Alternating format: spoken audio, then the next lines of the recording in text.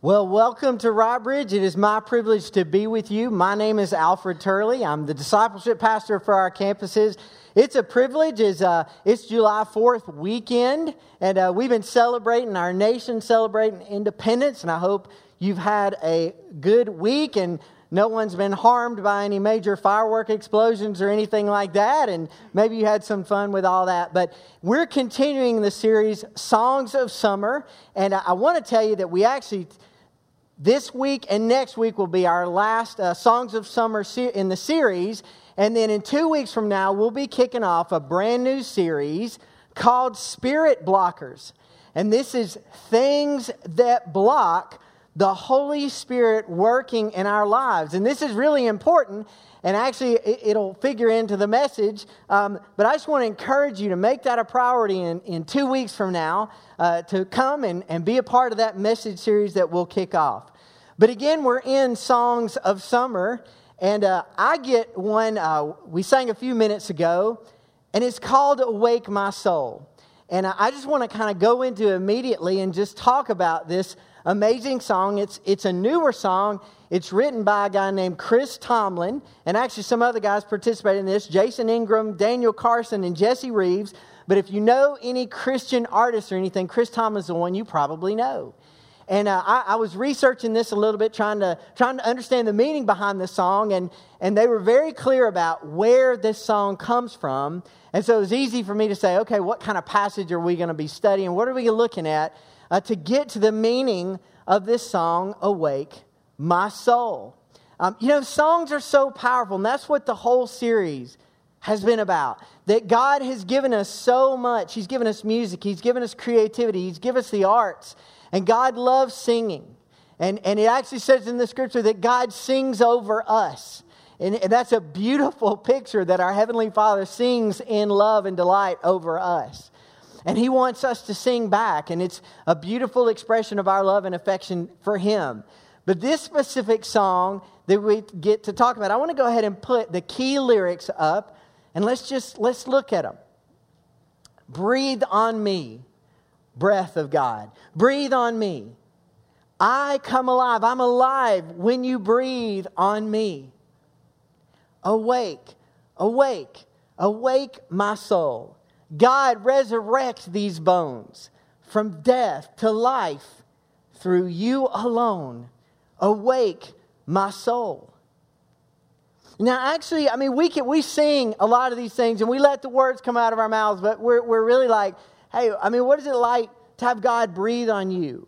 Is it because His breath is amazing and it smells like flowers or whatever? He's just got great breath. What are we going after when we say, breathe on me, God? We know it's more than that. And awake my soul. Well, what does it mean when my soul's not awake? And what does it mean when these bones need life? What does this mean? Well, that's what we want to talk about. You see, actually, this whole song comes from a well-known passage. If you've been around church world, maybe, there's a well-known passage in the Old Testament, the older history of the nation of Israel, the people of God. And there was a prophet who lived, and his name was Ezekiel. And Ezekiel ministered to the nation of Israel, the children of God, at a very difficult time in their history. And so Ezekiel had an amazing experience with God. He had many amazing experiences with God, but he had one specific one. And that's what we're going to go to. And it's Ezekiel chapter 37. And God is going to give us a picture beyond belief. A picture that stirs us and helps us see what all this means. So I want to go ahead and we'll go to Ezekiel chapter 37. You can turn on your Bible, open your Bible, have it on your phone, whatever. But we'll, of course, have the words right here for us. Ezekiel, it's in the Old Testament. So Ezekiel 37, and we'll be in verses 1 through 14. So verse 1, the hand of the Lord was on me, and He brought me out by His Spirit and set me down in the middle of the valley. It was full of bones.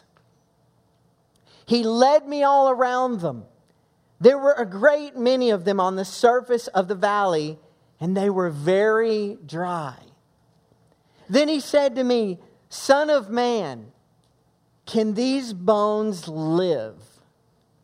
And I replied, Lord God, only you know. Now, I want to stop, picture this for a moment, okay? Go there. Go there with me that there's this massive valley, and we learn later that this is an army's worth of bones. So there has to be millions of individual bones out here. And so God's leading the prophet, leading Ezekiel, and he's just walking through just piles and piles and piles of bones. And they're very dry. They're baked in. The sun's roasted them. There's nothing else on them anymore. It's just white, bleached, dead bones.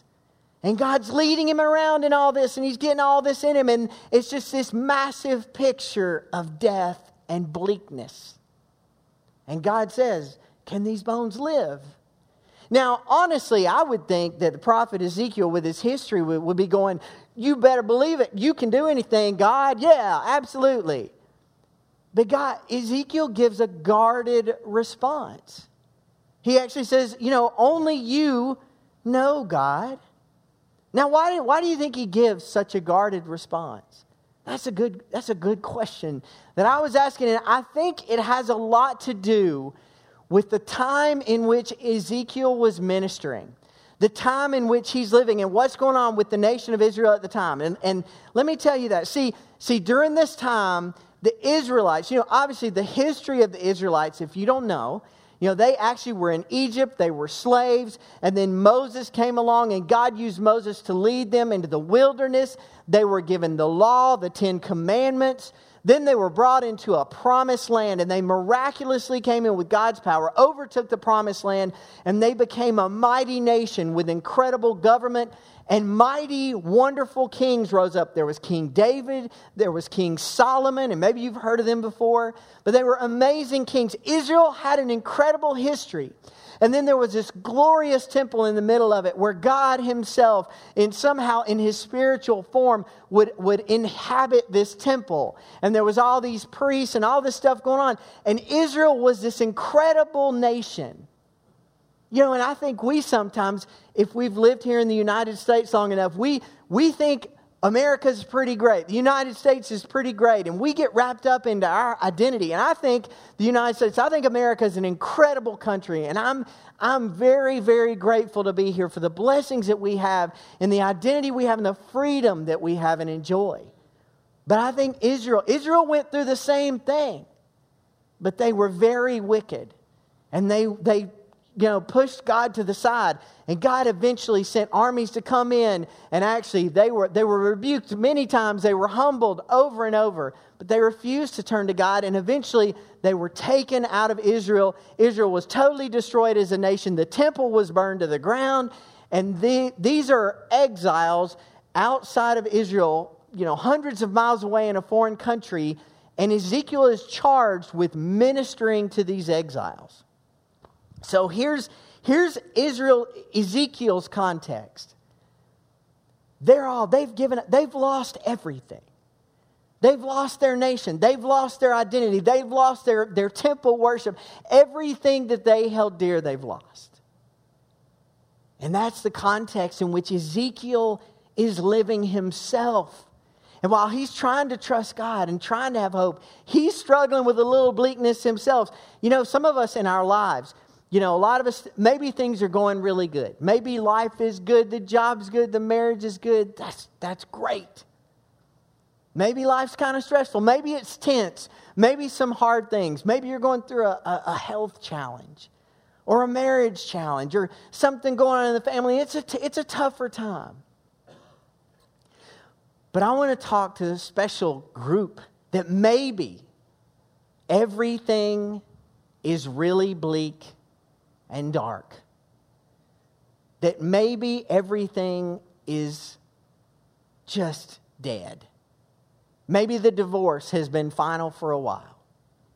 Maybe someone has died. Maybe there's been a tragedy and you don't know how you're going to get through it. Maybe there's something like that. Maybe you just simply don't know how to go forward. And everything you had hoped for, all your visions of life are gone. And so if God or anyone comes to you and says, can life be restored? Can hope come back? Can I be happy again? Can I have love again? Can I have full life again? Can I have hope and a future and a purpose again? And you're like, don't talk to me about that junk. I just want to survive. I just want to get through this day and try to have another one. So don't come to me with your hope and saying, can life be great again? I just want to get through this. Now that's who the Israelites were at this time. That's the context. And that is where God is speaking specifically in this situation. Only God knows. Have you ever felt that way? Have you ever been in that moment? Only God knows. So then God says to Ezekiel, prophesy concerning these bones, verse 4, and say to them, dry bones, hear the word of the Lord. This is what the Lord God says to these bones. I will cause breath to enter you, and you will live. I will put tendons on you and make flesh grow on you and cover you with skin. I will put breath in you so that you come to life. Then you will know that I am the Lord. You see, God is asking Ezekiel something here. He's saying, Ezekiel, I know this is tough, but I want you to speak to these bones. I want you to take my word and give it to them. And Ezekiel's like, okay. This seems a little bit crazy and a little bit impossible, but all right. And let me give you a parallel here. You see, because in this situation, God's asking Ezekiel, believe me. Take a step. I want you to do something and believe me. And I remember there's a story where Jesus, when he meets some of his disciples in the very beginning of his ministry, Jesus is actually in Peter's boat. Peter's a fisherman, and Jesus is teaching from Peter's boat.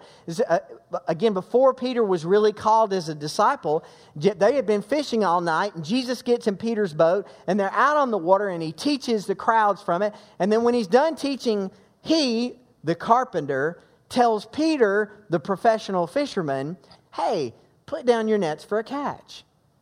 And Peter goes, look, master, we've worked hard all night and we haven't caught anything.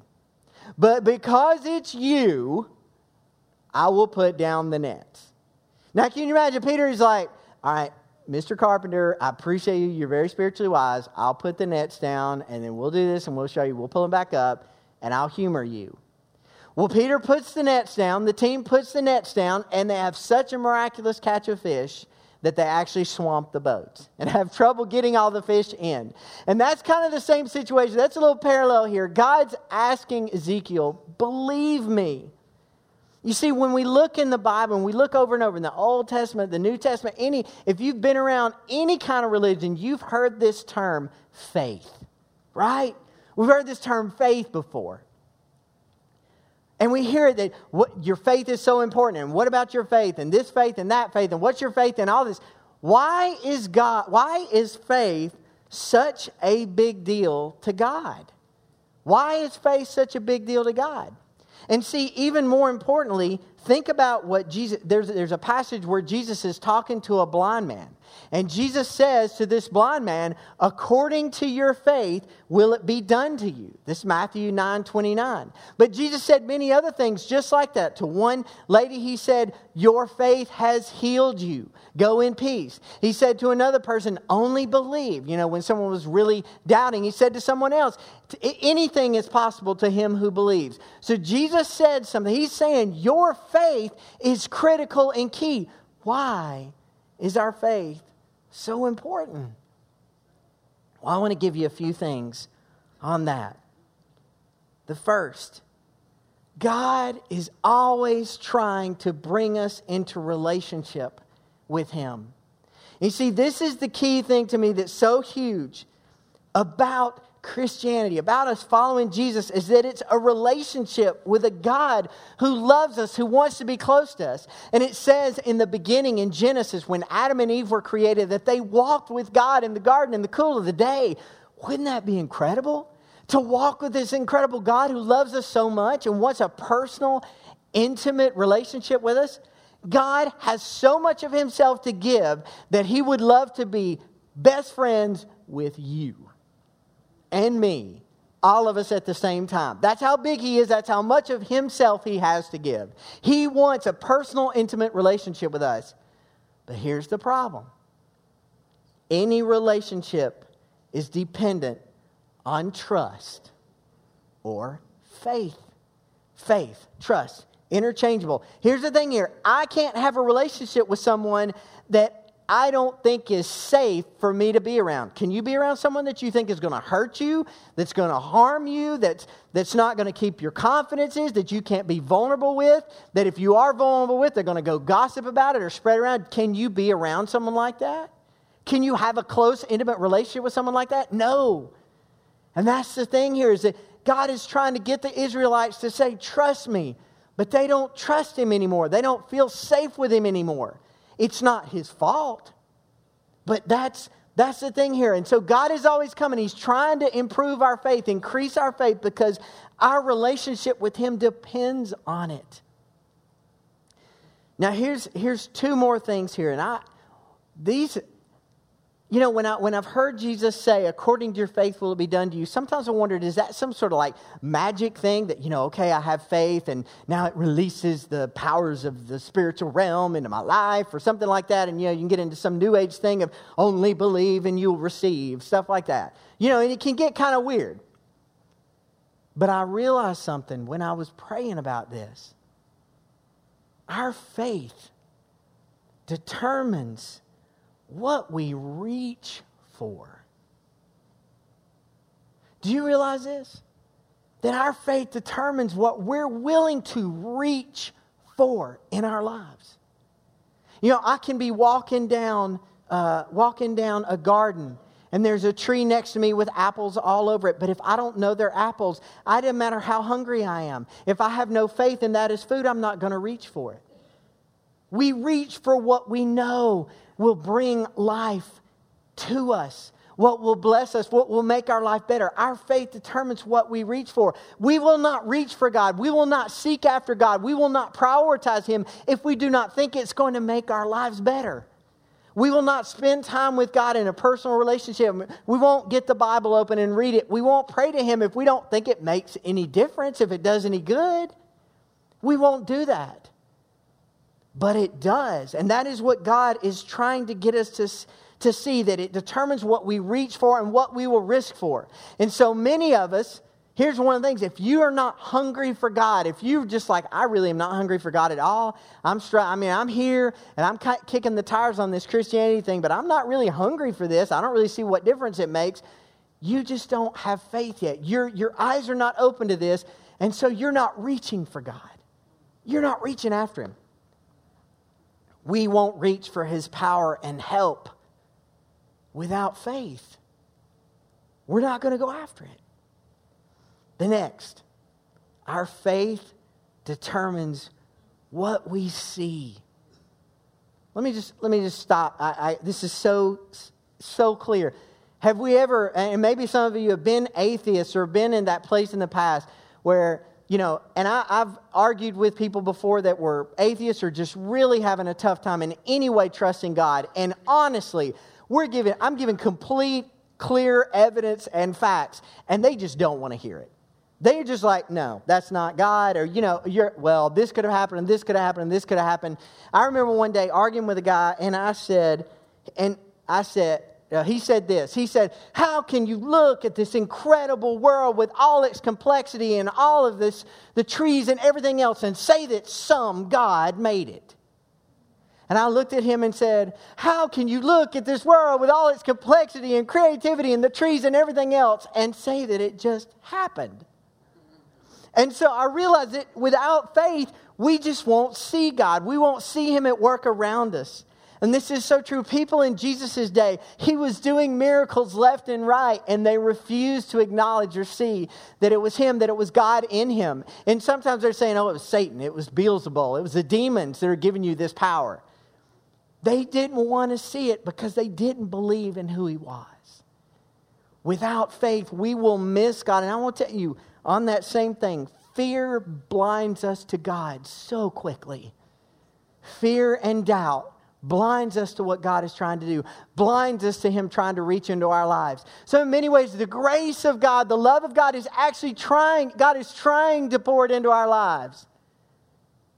But our faith is what opens us up to receive it, to reach for it, to grab it, and to accept it. So Ezekiel, in verse 7, as we continue the story, Ezekiel obeys God. He says, so I prophesied as I had been commanded. While I was prophesying, there was a noise, a rattling sound, and the bones came together, bone to bone. Can you imagine seeing this? And as I looked, tendons appeared on them, flesh grew, and skin covered them, but there was no breath in them. And He said to me, prophesy to the breath, prophesy, son of man, say to it, this is what the Lord God says. Breath, come from the four winds and breathe into these slain so that they may live. So I prophesied as He commanded me. The breath entered them and they came to life and stood on their feet. A vast army. This is a dramatic miracle. Can you imagine seeing this? Can you imagine seeing the bones flying together and skin appearing and tendons and all this stuff? And them standing to life as the breath of God, which symbolizes the Holy Spirit. Throughout the Bible, you see the wind symbolized as the presence of God in spirit form, the Holy Spirit. And this beautiful miracle happens, and what is left standing is a vast army of fully alive people. Life restored. Here are some symbolic pictures, though, that God is giving Ezekiel and Israel through this. And this ties right into the psalm. This is the breathe on me, and this is the waken me. But I want you to hear this, please.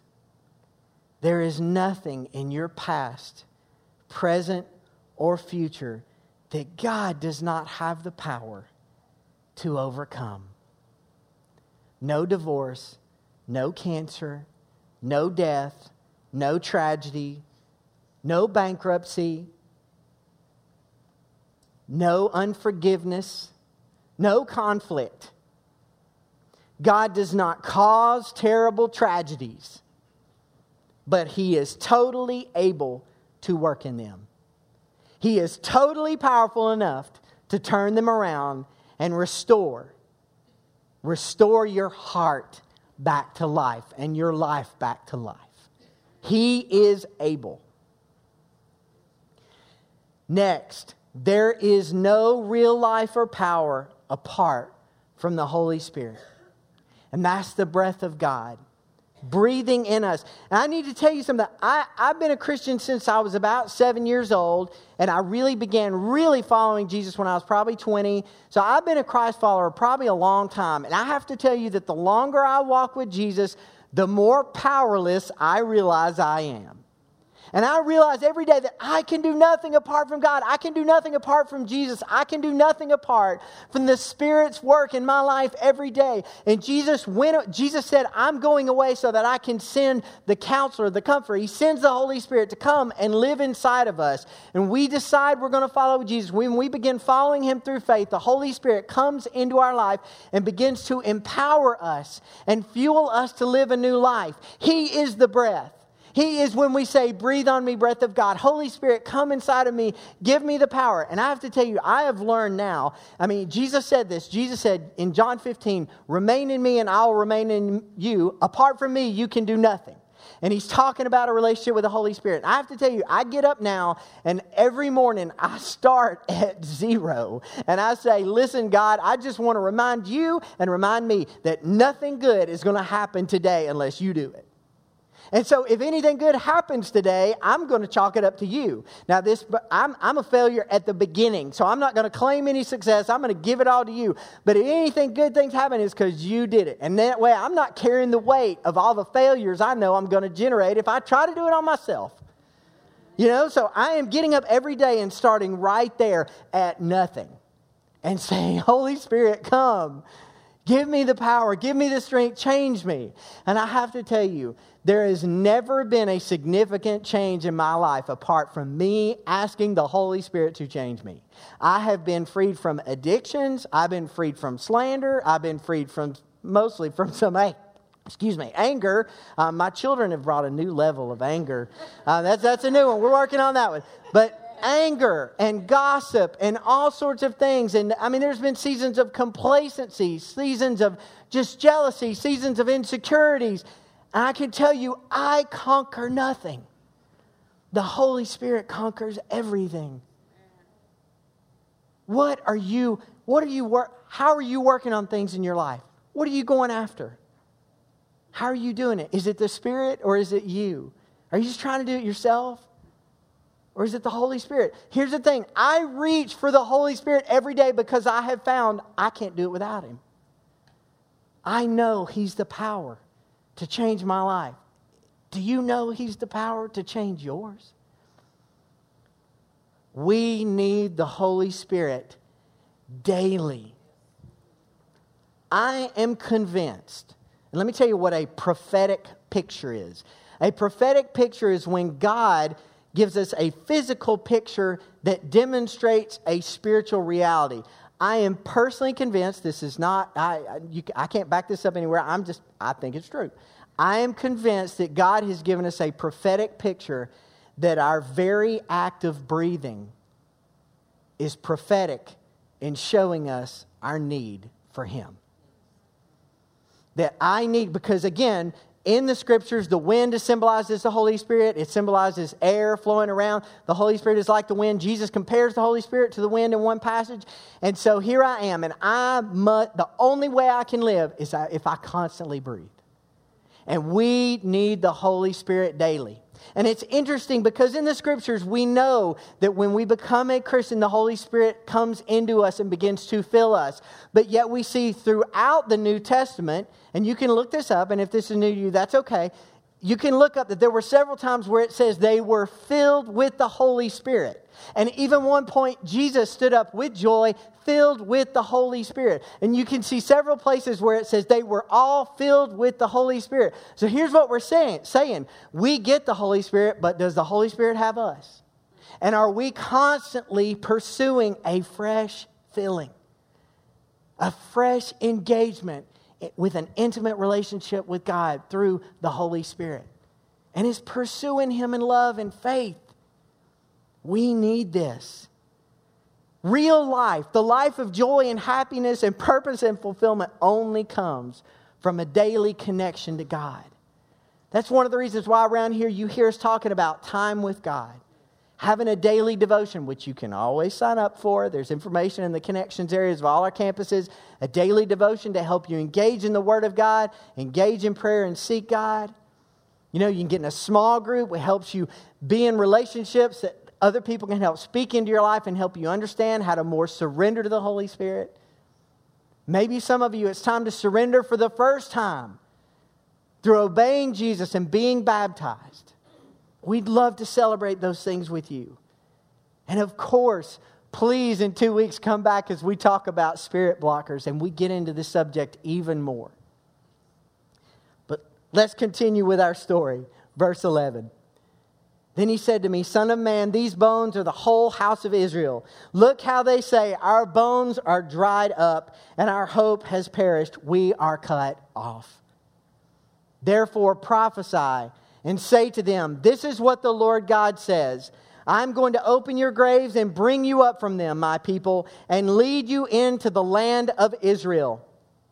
You will know that I am the Lord, my people, when I open your graves and bring you up from them.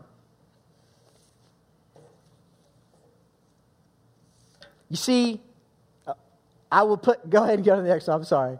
I will put my spirit in you and you will live, and I will settle you in your own land. Then you will know that I am the Lord. I have spoken and I will do it. This is the declaration of the Lord. You see, here's what's going on. They have lost hope because their national identity, all the things that they treasured, truly the blessings of God, the blessings of a relationship with God, they've lost them. But what they've forgotten is that's not the best part.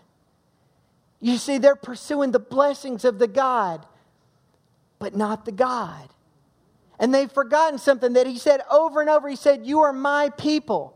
You see, what they've forgotten, they had lost sight of their greatest treasure, that they were God's people. They were His children. They took their eyes off the relationship completely. And while their circumstances were difficult, they were still loved. And He's still wooing them, still calling them forward and saying, "I'm going to restore you. I'm going to fulfill my promises. I'm going to resurrect this whole situation, and your faith won't be in the way. It will be so clear you will know that I am the Lord, because I will do a miracle. It will be in your midst, and you will not have any doubt, and you will say, only God could do this." And our God gives us a picture of what He is going to do through Jesus. You see, that's the whole resurrection. That's the whole life coming in. That's the whole Spirit coming in, living inside of us. That's what Jesus has purchased for us. He was inviting them back to believe in His love. And Jesus, through Jesus, our death is now brought to life. Jesus took our spiritual death and He took it through baptism. We die. We go down. We die to ourselves. We die to these dead bodies in the first place. And we come to life in Jesus.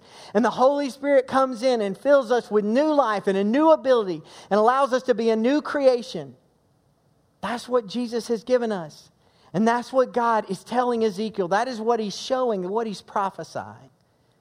We need God. We need the Holy Spirit. We need Him today. I want to tell you a little story in just a minute. I'll tell you a little story right now. So someone who's now become a close friend, and I have permission to tell this. I remember the first time I met this person, and here's the situation: is an elder and I were headed to meet with a family, or with a man, and we had heard the marriage was kind of falling apart a little bit, and there was a lot of strain and stress, and it was because of a constant drug use, and this man just couldn't shake it, couldn't get out of it, and it was a serious drug addiction. And I remember driving to meet with him. I'd never met with him before, and this elder and I were talking. And this elder just knew a lot about drugs and knew a lot about addiction and recovery. And he said, this is going to be a really tough one. I don't think he's going to be able to do what it takes to break this level of addiction. And, this type of addiction usually requires major separation from life. You've got to go away. And sometimes that does. It's all very true. But he's saying, I think this is going to really be a tough one. And we knew this family couldn't afford this level of separation. And I remember headed toward this meeting and really having no hope. And I really was like, well, I'm going into a counseling situation where I'm going to pretend to give somebody hope, but I'm really not giving them any hope, because, this seems like a very desperate, dire, hopeless situation. And I remember headed back, and I was almost in the room with the man. And all of a sudden, the Holy Spirit spoke inside of me, and it just inside me somewhere, I heard, "Alfred, if I'm not enough, then you're in the wrong business."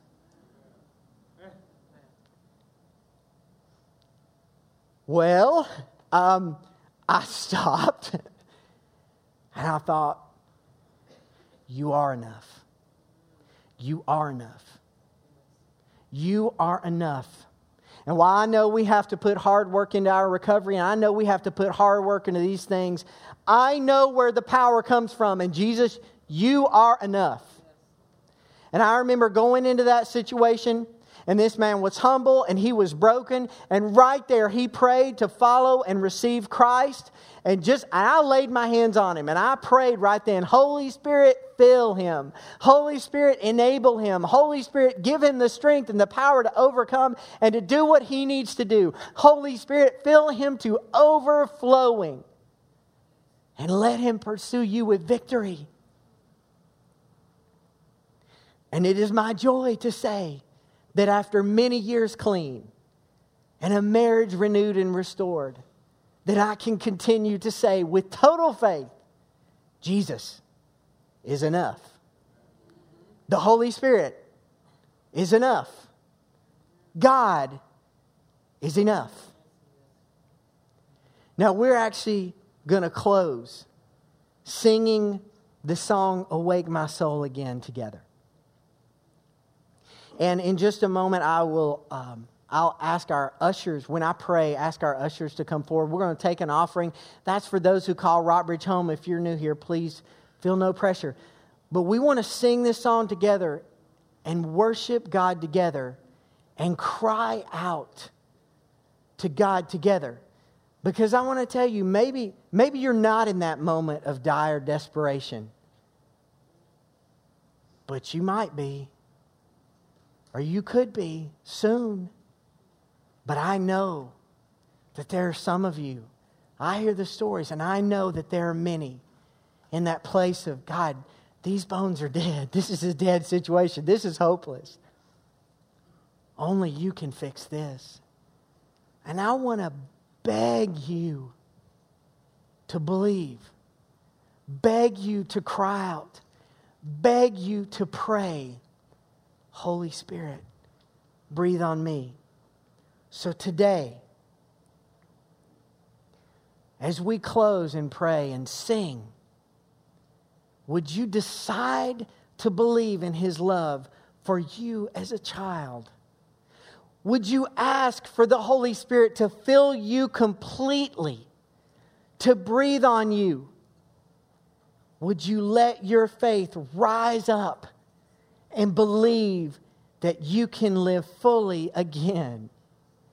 Because He is able. Across all our campuses, would you pray with me now as we move into a time of offering and we worship God together and seek more of His Spirit? Father, we come to you today with trust, with faith, with a faith that is reaching more than it's reached before, with a faith that is asking and hoping to see you more than ever before, with a faith that is saying, I want you, not just the blessings and the trappings of a life with you. Father, we come right now and we say, awaken our souls, those who are dead, to full life in you, Lord Jesus. To those situations that are dead and hopeless, to a new hope and a new faith. But to every single one of us, breathe on us, Holy Spirit. Breathe on us and fill us with yourself. To the glory of your name we pray. Amen.